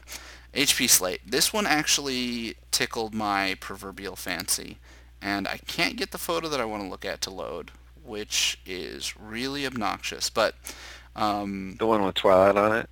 yes, but it's so. Here's the problem with this. It's running Windows 7. Apparently, most of these will have the option for, well, most of them will have the option for Android. Some of them will have a Windows 7 option. And don't get me wrong. I think Windows 7 it's potentially the best operating system Microsoft has ever released. Yeah, I Um, would agree with that. but I don't. That's not what I'm looking for in a device without a keyboard. I know that. I've experienced that because I have. Um, at my last job, we had not REM. What was it? Motion Computing made. They did a fantastic job of making some tablets for customized situations. They were like used mostly in medical. We had a couple of them, and they were running Windows XP, and it was fine. Except, I want you to think about how you would use Windows XP without a keyboard for just a couple minutes and then realize that that's not a device that you need.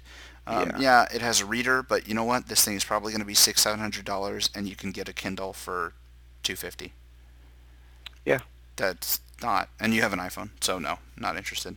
Um, MSI. Actually, the MSI one intrigued me because it's running Android, and I don't know, something about this one appealed to me a little bit more than the Windows 7 one.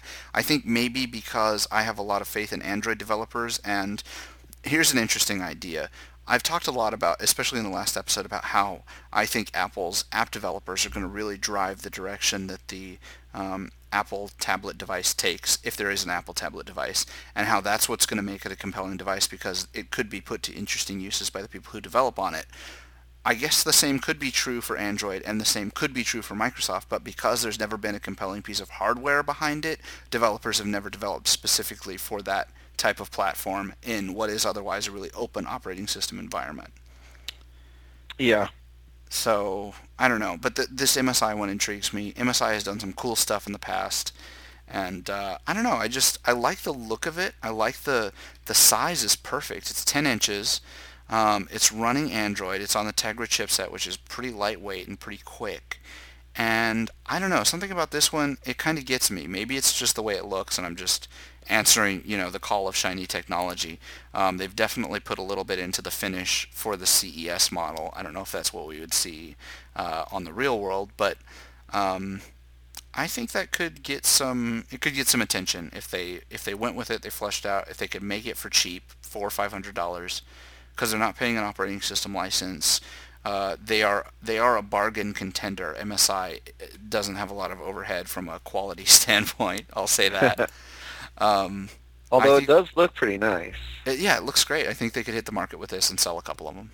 I'll say probably more likely than the Dell. Stupid. I want to see the bigger Dell. They haven't released anything about that yet. Right. Okay, so the Sidel M7.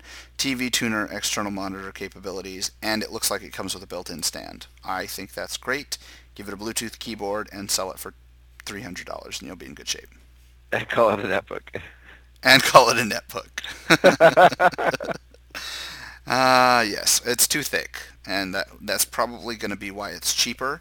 I think when tablets are all the vogue, they show some cool Oh, no, they don't. Wow, they should not show this at all.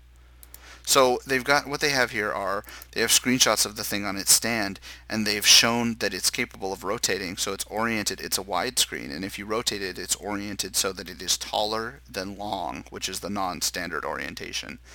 And these screenshots clearly depict that the screen does not automatically change to a taller view once you rotate the hardware physically, which tells me that they didn't bother to put a gyroscope in the thing. This just went from a decent low-end product that I would recommend to someone who wanted to get cheap hardware to a piece of crap that they didn't even put basic thought into. Yeah, to note, this is what they're considering an MID, a mobile Entertainment. Yeah, it's kind of a tablet. It's more of an entertainment device.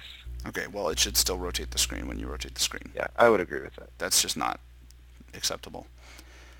The last one is the Compal tablet by Android. Okay. I'm done. I mean, it's got a virtualized keyboard. It's got, what is this, a 7-inch screen?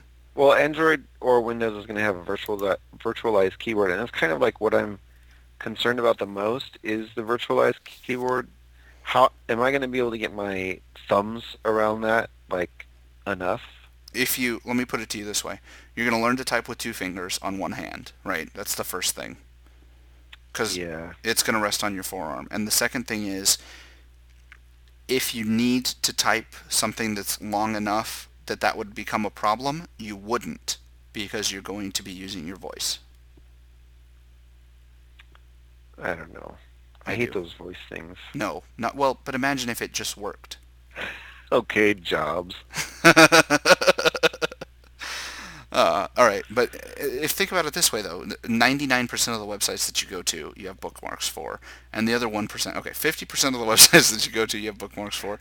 And the other 50% are search phrases that you're putting into Google, right? Yeah. So, not a big deal. And for any email, you're going to dictate that. Or you can set it on your lap and type normally, and it's going to use predictive text just like your iPhone does. The only thing that sucks about that is that you never want to type NOE, and you often want to type now, and my iPhone doesn't seem to care about that. I hope a year from now, I'm in my backyard with my slate, and I'm doing the podcast from it. Grillin'? Yeah. Will you be grilling? All right, pencil that in. January. Hold on, I'm clicking. Sorry about the clicking sounds, guys. We're clicking through the year.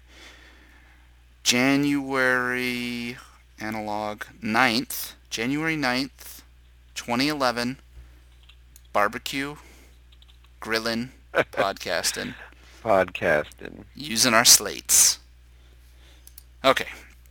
So, it seems like it's a whole lot of Me Too for a product that hasn't even come out yet to me. Because none of this stuff on its own is interesting at all. It's only interesting in how well it compares or competes with the Apple product, which doesn't exist. Because, look, flat PCs have been around for a while. This is not any new ground. I have one from 3-4 years ago that I inherited from a friend that, the keyboard rotates, it folds down. Nobody wants it. Yeah. So this is not groundbreaking. And like I said, we had those at the office that didn't even have keyboards. And okay, so they've existed. You're going to have to do more than this. I don't see these products being interesting. And maybe that's what I should be saying about the Apple product, but I just have too much faith in their developers and designers. So I don't know. We'll see what happens. We shall see. All right, so let's move on to the, second to last topic. I do want to talk about both of these things, so it may be a longer podcast. The Google Nexus One. Google Nexus One. What is it? It's a phone. It's a telephone. Google.com/phone. Phone. Right.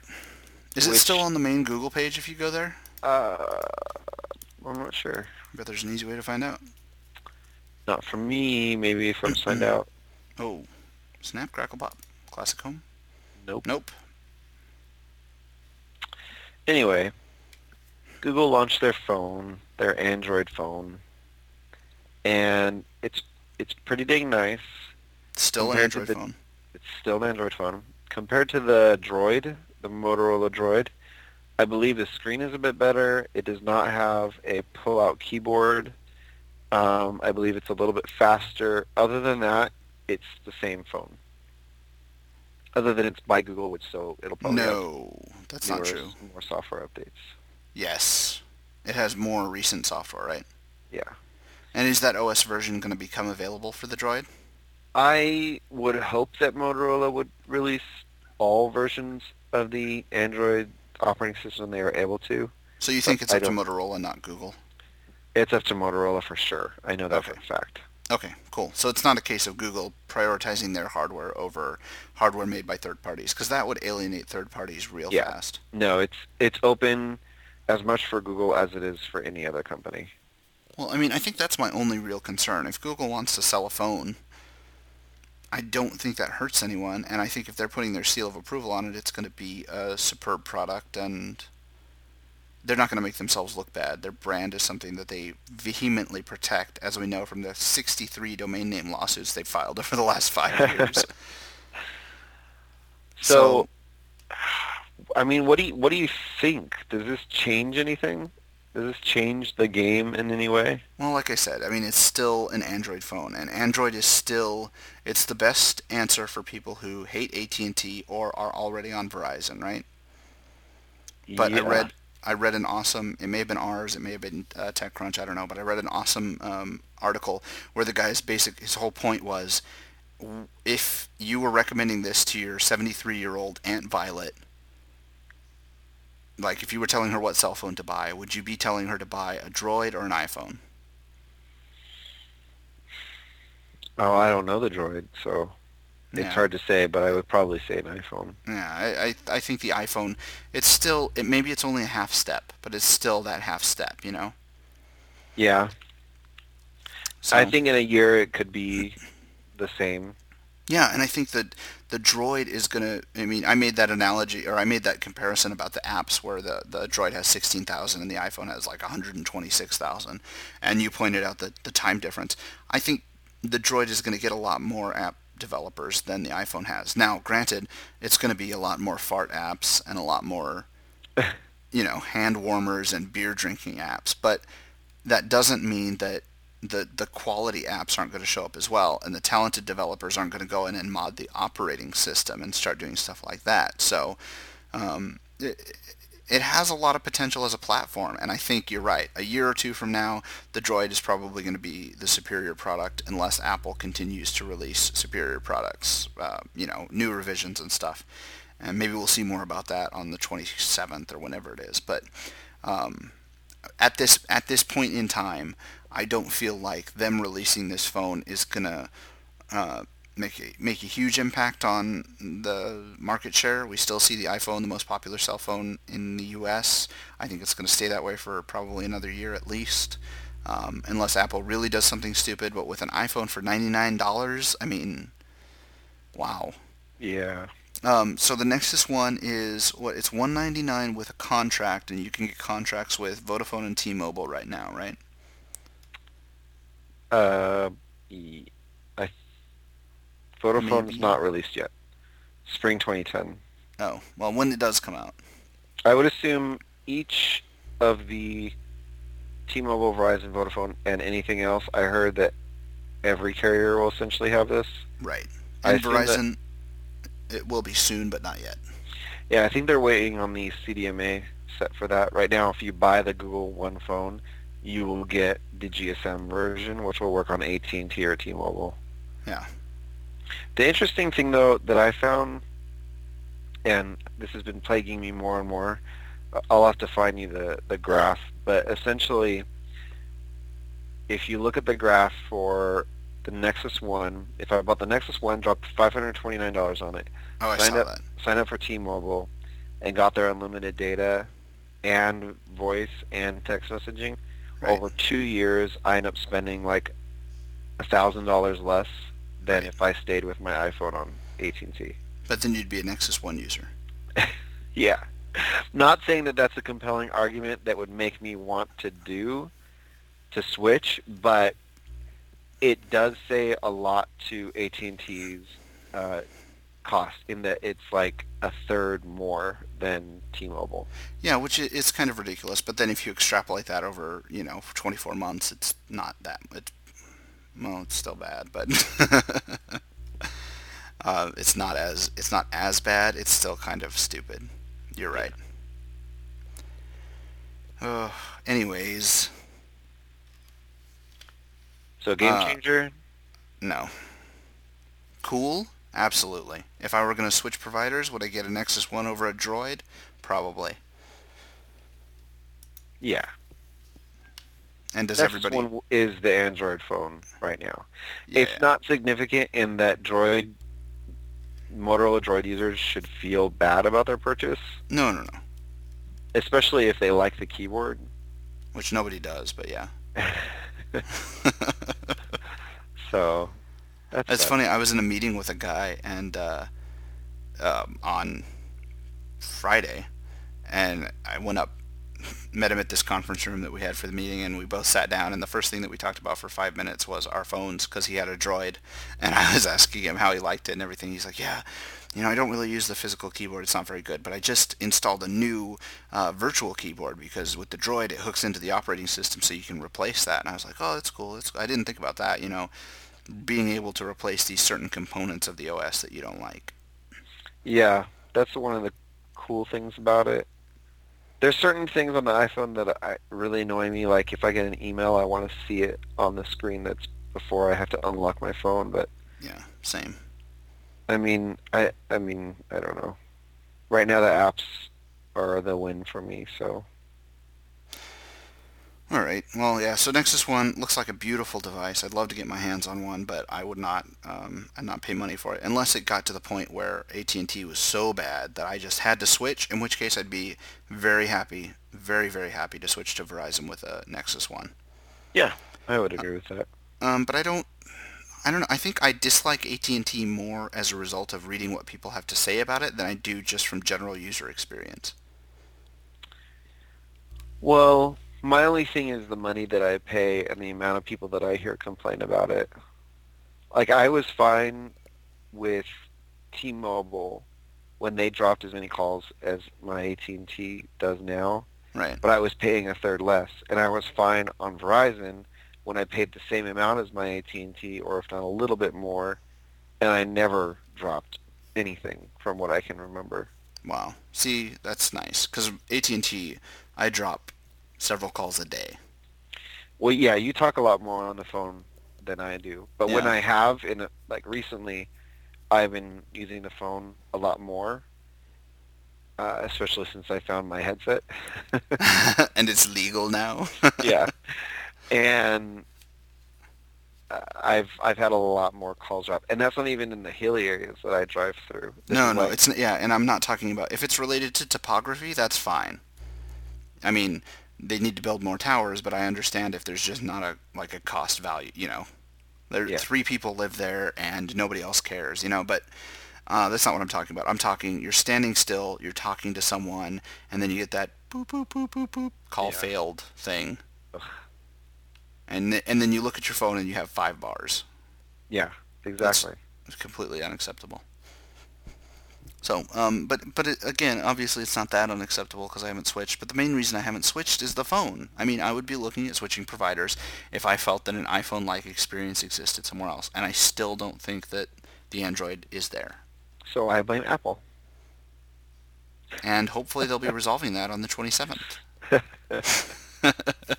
And then the question becomes, do you buy the new iPhone that they're releasing with slightly upgraded hardware, or do you buy the Nexus 1 when you switch to Verizon and then buy the iPhone when your phone renewal purchase period comes up?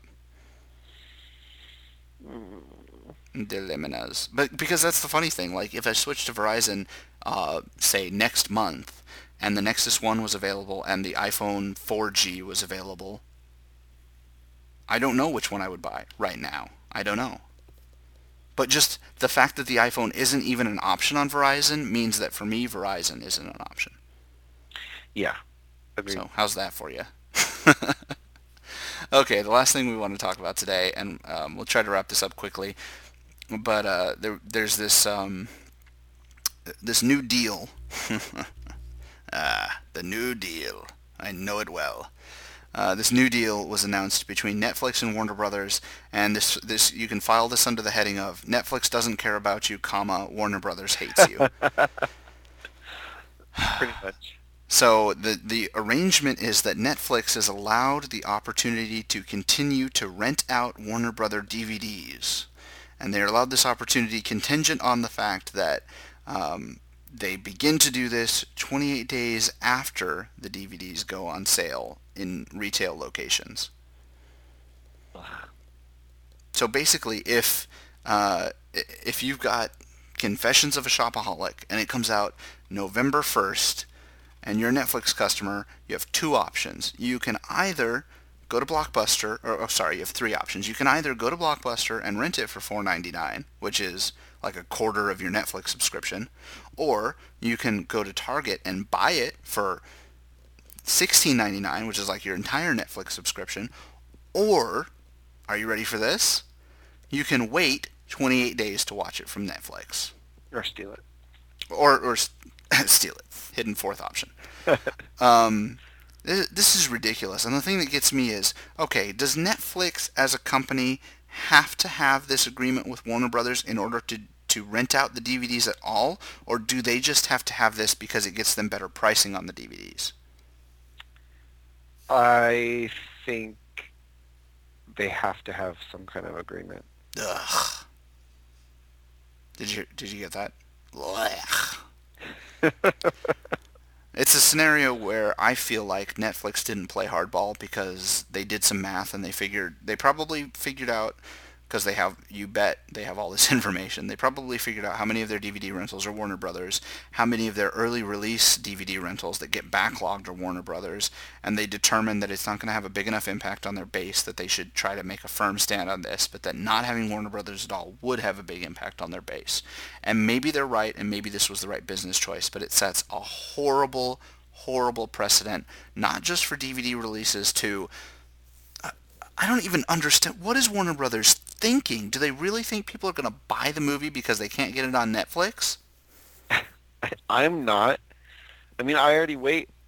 If I'm not Yeah. going to buy the movie and I'm going Ask to rent me. it, then I can Ask me wait if another week. Angels and Demons is in my queue yet. It's Yeah, not. exactly. Like, it'll be fine. I'll think of it 6 months from now, and I'll add it then. Ugh.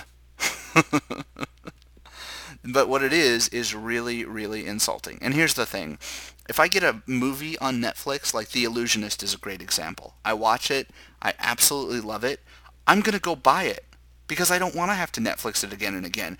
We shouldn't be buying all of the crappy movies that Warner Brother makes. Just because Warner Brother 15 years ago decided to make as many crappy movies as they could doesn't mean we should have to go out and buy every single one of them. I only buy exceptional movies that I know I'm going to want to watch a couple times a year and that I'm not going to want to have to Netflix a couple times a year.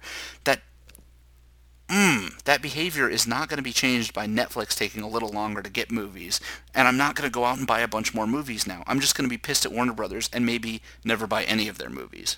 Yeah, and supposedly they're going to start this with every rental service, not only brick and mortar, but also online It's just and digital insulting. as I well. mean, I think the thing that really pisses me off isn't that it's an inconvenience, it's that it is so incredibly condescending to consumers. Yeah, To say, oh well, we're just not going to give you the option. So if you want it early, it's a premium service. It's called purchasing, and that's the premium service yeah. is you get it early. Guys, I will never tell you to steal because that's breaking the law.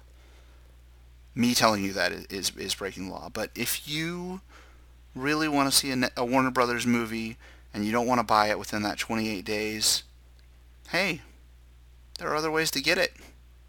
I'm not going to Don't tell you how. buy it. Other than buying it. I'm not saying you should. I'm just saying It's there. it's possible. Don't steal because that's wrong. But it's possible to do it, and if you want to come over to my house some night, feel free. So the awesome thing about saying that things like that on a podcast is that now I can never download a movie ever.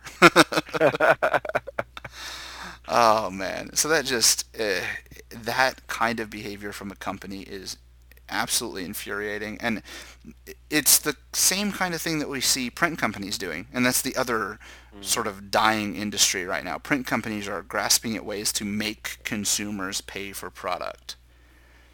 And what they don't realize is that consumers aren't interested in their product anymore, not because consumers are stealing their product or because consumers are getting their product more conveniently, but because their product just isn't what it used to be. Either it's not as necessary as it used to be because the internet exists, or it's not as good as it used to be because they started doing that, whole appealing to the lowest common denominator thing that I always talk about. In any Well, event, go ahead. I think the biggest thing, honestly, for a lot of people is the speed at which they can get it, and so making people have to go to the store instead of like going to go rent it or renting it via their Netflix or via digital download, and this goes for not only movies but also for print. I mean, if people can get it quicker, then they're going to go with however which way is the fastest and the easiest. People are lazy inherently. True. And so if I can get it easily on my television one way and get the same quality than having to go purchase it, then I'm going to do it that way. I mean, that's why I think the most ingenious thing that you can do right now is get your print, for print anyway, is to get your print things on things like the Kindle so that you can have your magazine or your daily newspaper on the Kindle so people will still subscribe to you and get that good editorial content. And the only reason they're not now is because they would rather not wait for the paper. They would rather not have to shuffle through it. They would just want to use the dedicated streams that they found online. Right. Well, look at companies like Ars Technica. If you look at Ars Technica's business model, their blog, go to arstechnica.com. We'll have a link in the show notes. Um, they're a blog, and they provide 90% of their content for free. And the only Yeah. thing that you have to do to see 90% of their content, which is superb, it is some of the best writing, technology writing on the internet right now. The only thing you have to do is endure some advertisements. But if you want to pay them a subscription, you can do that. And you can pay them, I think it's like $35 a year to become a member of Ars Technica. You get access to that other 10%, which is great. But the bigger thing is you get access to more of the back-end community stuff. This is professional journalism. This isn't me blogging. This is professional journalism by people with degrees in journalism who are writing technology pieces that are superb. And this is the direction that magazines are going to have to take if they want to survive. And trying to force customers to buy your crappy product that they're no longer interested in because you can't keep up with technology is no way to do it. Ars Technica sells a premium service, and they provide content that everybody craves that's ad supported, and they probably make a really, really nice hefty amount of money for doing that. And that's the approach you have to take is, yeah, make it convenient for people. Also, that that there's a book out called I think it's called Free, and it's all about giving things away. Make it convenient for people. Support yourself with advertising revenue if you can, and provide a next level of content that people are willing to pay for, which means your product has to be good enough for people to want to pay for it. And for years and years, newspaper was only better than other newspapers. Newspaper doesn't know how to be better than blogs that are updated constantly and all this stuff. And I think um, that's the same thing with Blockbuster. They don't know how to be better than whatever they are now, or not Blockbuster, Warner Brothers. They don't know how to provide a better service. And I think one company that's showing that they do know how to provide a better service is, go ahead, you know who it is. Mm. It's in the same vein, not Warner Brothers, but, oh, you were talking about it before the show. I'm terrible. I'm so sad. I have no idea. Are you playing Torchlight right now? No, I promise I'm not. It's Disney. Oh, right, right, Keystone. Keystone, which is they're doing what they need to do, which is providing customers with a premium service, and it's a digital download as well, right? Yes, Or digital something. essentially. We're not totally sure how it's going to work, but yeah, uh, digital-ishness is But how hey, you get your content. here are a bunch of reasons to pay more money for something that we're going to sell you. So Yeah. People will do that. I mean, the economy. Go ahead. In this economy, In these trying times, people are still spending money hand over fist. You just have to earn it now. yeah. So do it. And stop complaining. Stop punishing people because we don't want to buy your crap and make better crap. Wow, I was Yeah. full of rants tonight. You were. I should call this like the one where I rant. You rented. Ugh. Rants. Did you have anything else you wanted to talk about? Nah. Nor I. Can we go do our random? I did it already. Go ahead. Already had it. You already had him. Alright, well, you're going to have to log on and heal me then or something. So, Like 16 people on it, freak. whatever. I don't know them. Alright, guys. Well, thank you very much for joining us this week. If you have any comments, please feel free to email us. It's we@borkedproductions.com or we@borkedcast.com or borkety bork dot that's not a real thing. Please don't go to that. I'm not responsible for anything you see there. You can follow us on Twitter at twitter.com/borkedcast.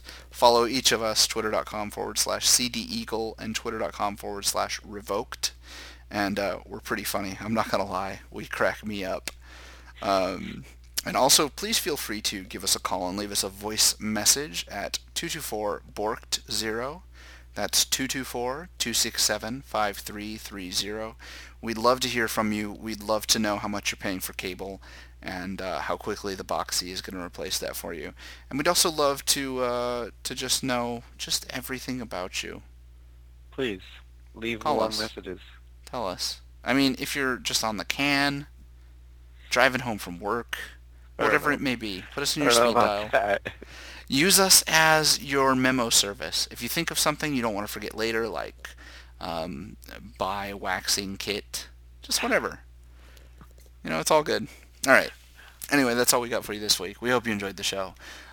We hope it wasn't too long or too funny, and you didn't laugh out loud at work and embarrass yourselves. And we'll talk to you next week. Until then, stay nerdy.